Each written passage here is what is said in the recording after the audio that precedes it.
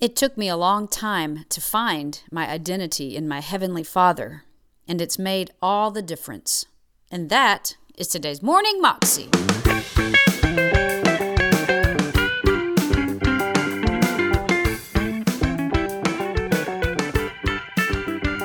Welcome to the Morning Moxie Show. I am your host, Alicia Sharp, and today is Testimony Thursday.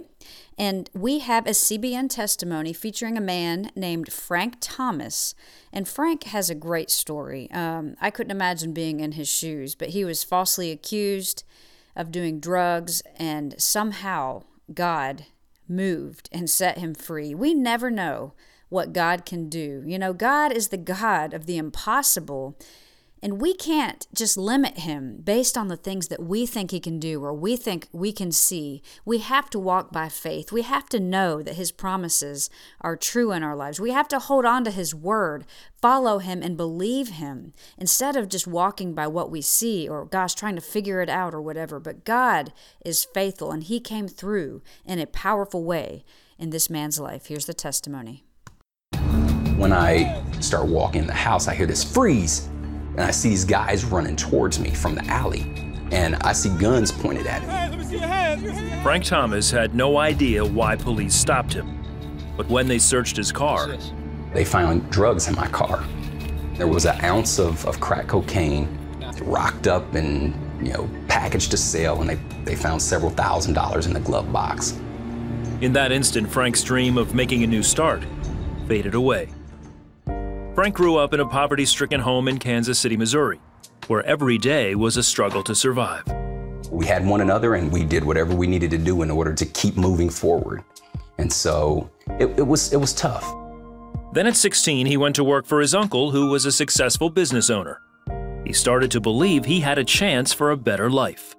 It really helped me to understand that I did have some level of control over my circumstances.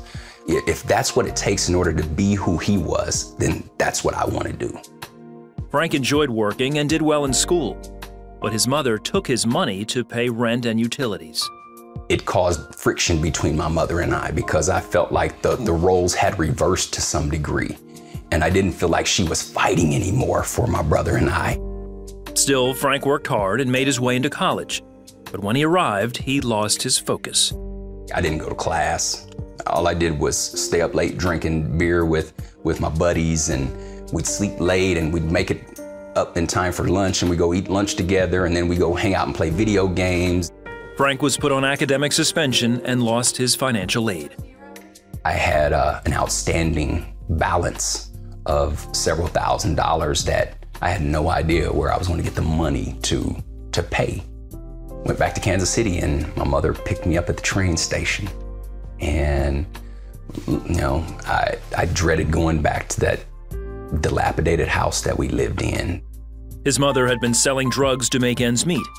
With the next semester fast approaching, Frank was running out of time and patience. And I told my mom, give me those drugs, I'll sell them. I really wasn't a drug dealer. I really didn't want to deal drugs, but I wanted to get out of there more. And if that was a way to do it, then that's what I was going to do. 3 weeks into my drug dealing career, I get busted. As a first-time offender, he was given probation. His girlfriend had moved to California, so he decided to join her there. This is where my dreams are going to come true. My plan was to complete the probation and get my record wiped clean and get myself back in school at some point and, move on with my life. Sometime later, he went home to appear in court for an outstanding traffic violation. One day, he let his mother use his car while he was out. When he returned, the police were waiting. They searched the house and then his car. They come back and they read me my Miranda rights and they arrest me.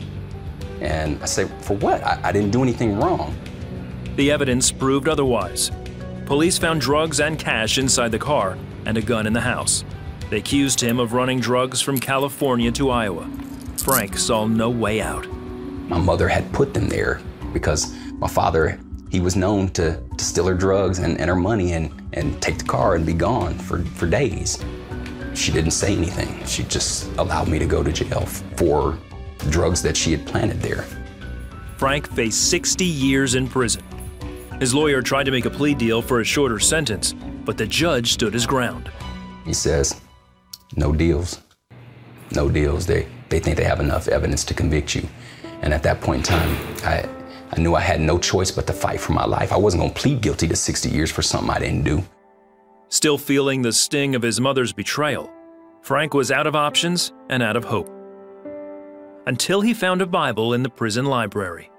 I grabbed the Bible because I'm like, where do you go when the one person in the world turns their back on you? My mother. I mean, I was down enough and I had nowhere else to go. He also started praying. I'm just saying, Lord, help me, save me. You know I'm innocent. Lord, please help me get out of here. One day, a fellow inmate spoke to him about Jesus. He's like, no, have you ever confessed that Jesus is your personal Lord and Savior and for forgiveness of your sins? And I said, no. He led me in the sinner's prayer. On the day of his trial, his mother again withheld the truth, but Frank knew God was there with him. Lord, your word says the truth will set me free. And I believed that the truth was going to set me free. Then after deliberation, the jury reached a verdict. He says, we, the jury, find the defendant on count 1, not guilty. On count 2, not guilty. On count 3, not guilty. And I just fall to my knees and I say, thank you, Jesus. Thank you. Thank you. Thank you. Now a free man, Frank returned to California where he got a job and started attending USC. He also forgave his mother, who was there when he graduated with honors. I knew like I had to forgive her. I had to let it go in order for myself to be free. I knew that if I was ever given another chance, there was nothing short of death that could stop me from achieving the success in life that I felt like God called me to. He eventually married Erica, and they started a family. I finally understand my identity. Most people find their identity in their earthly father.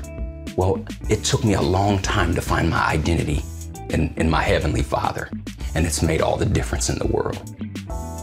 That was a CBN testimony featuring Frank Thomas, and you can find that clip on YouTube if you search under Frank Thomas, My Story, as featured on CBN's The 700 Club.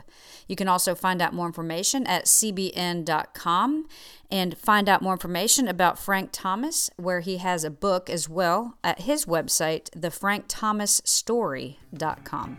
Hope you have an amazing day today, and I will see you tomorrow for Fun Friday. God bless.